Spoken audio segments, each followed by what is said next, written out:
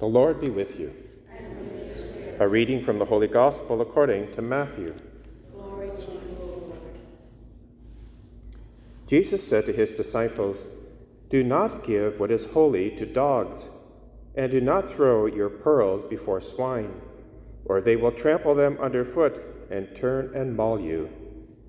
In everything do to others as you would have them do to you, for this is the law and the prophets. Enter through the narrow gate, for the gate is wide and the road is easy that leads to destruction, and there are many who take it. For the gate is narrow and the road is hard that leads to life, and there are few who find it." The Gospel of the Lord.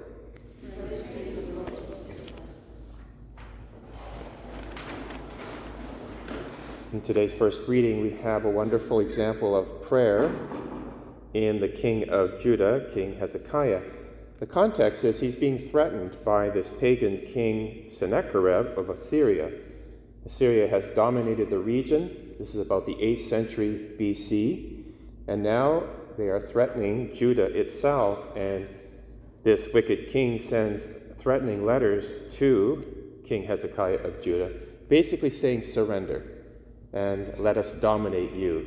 You pay us tribute," and so forth. But King Hezekiah, who's one of the few good kings, descendant of King David, takes a different route. He takes the narrow path. He brings the threatening letters into the temple, lays them before God, and prays. We have the example of his prayer set out in today's first reading from 2 Kings chapter 19, and it's a beautiful prayer.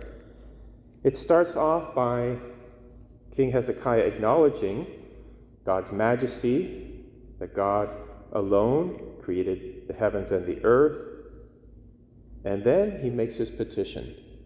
In great humility, he says, "O Lord, see and hear the words of Sennacherib, which he has sent to mock the living God.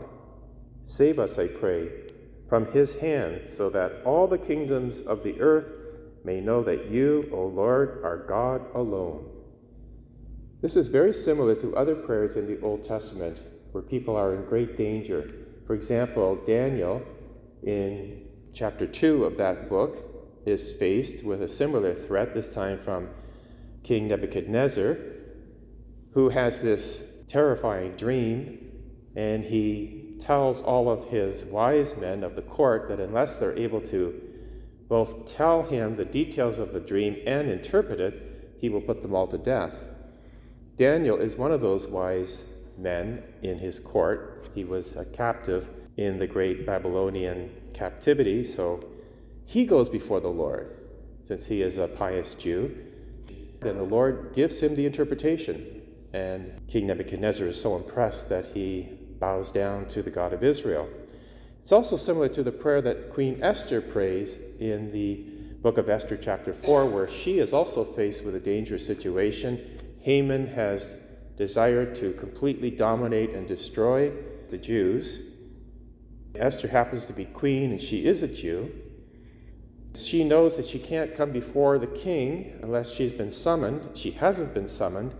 And yet she falls on her face before God to give her courage.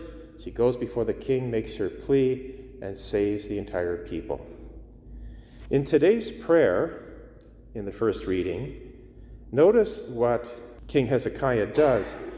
He brings this matter before God and trusts in God to deliver him and God's people. God responds by sending the prophet Isaiah, saying to King Hezekiah, "The God of Israel has heard your prayer about King Sennacherib. This is the word that the Lord has spoken concerning him. She despises you, she scorns you, virgin daughter of Zion. She tosses her head behind your back, daughter Jerusalem." Prayer is answered because God goes into the camp of the Assyrians just before they're ready to attack and brings destruction on 185,000 of the Assyrian soldiers. They are dead, and the king has to withdraw back to Assyria.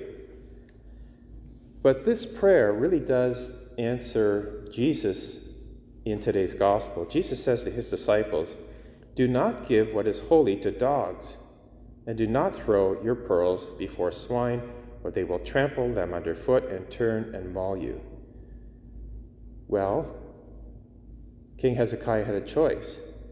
He could have capitulated, he could have surrendered, but then he would have been throwing the faith, probably the goods of the temple, the treasury, to this wicked king. And this wicked king probably would have introduced paganism into the Holy Land. And so he does not throw what is holy to dogs, and God protects him. The other thing Jesus says is, "To everyone do to others as you would have them do to you, for this is the law and the prophets." Well, that's exactly what King Hezekiah did. Rather than surrender the whole people of Israel to this wicked king, he does for his people what he would want done to him. He brings the matter before God and trusts in God, and God responds. And then finally, Jesus says in today's gospel from Matthew chapter 7, "Enter through the narrow gate, for the gate is wide and the road is easy that leads to destruction, and there are many who take it." It would have been easy, the easy path for King Hezekiah to simply surrender to a much powerful kingdom. He would have probably saved his life, but then he would have subjected his people to all kinds of idolatry. Rather, he enters the narrow gate. He goes into the temple and prays and trusts the Lord and risks everything on God's promises. And he is delivered. So it's a wonderful example for us to do likewise, not to throw our pearls, our faith, before swine, which would be a sinful life, to capitulate to whatever's going on in the culture or whatever temptations we're faced with, but rather to hold strong and enter the narrow way, and then to do to others as you would have them do to you. Put it into practice. Today we celebrate the memorial of St. Aloysius Gonzaga. He is one who exemplified what Jesus is teaching. He was born in 1568 in a rich family. In fact, he was a prince. His father wanted him to enter into this military career and assume all kinds of glory for the family and riches and status. But at an early age, he entered a narrow way. He began to pray. At the age of 9, he made a religious vow of celibacy and decided to enter the religious life. He had all kinds of battles with his father who wanted differently. Even though he grew up in this very lax Renaissance Italy and its lavish lifestyle, he, being the eldest son, forsook the inheritance and entered the Jesuits. And at an age of early 20s, he wanted to enter the missionary field, but because a plague broke out in Rome, he offered to take care of the poor who were sick with this plague. And he did. He went into the hospitals. He cared for those who were dying. Unfortunately, he caught the plague and died at the age of 23. But, of course, he's a saint now in heaven. Notice what he did. He entered the narrow way. He prayed. He didn't throw his pearls before swine. He could have entered into this lavish lifestyle of a military career. And he did to others what he wanted done to him. He went into the hospital and cared for the sick and the poor.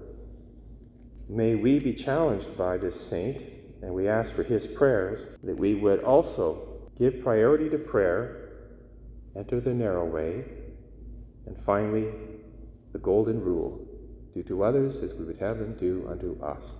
God will answer our prayer. We will bear a fruitful life, and, God willing, one day join the angels and saints in worshiping God in the blessed life. Let us pray.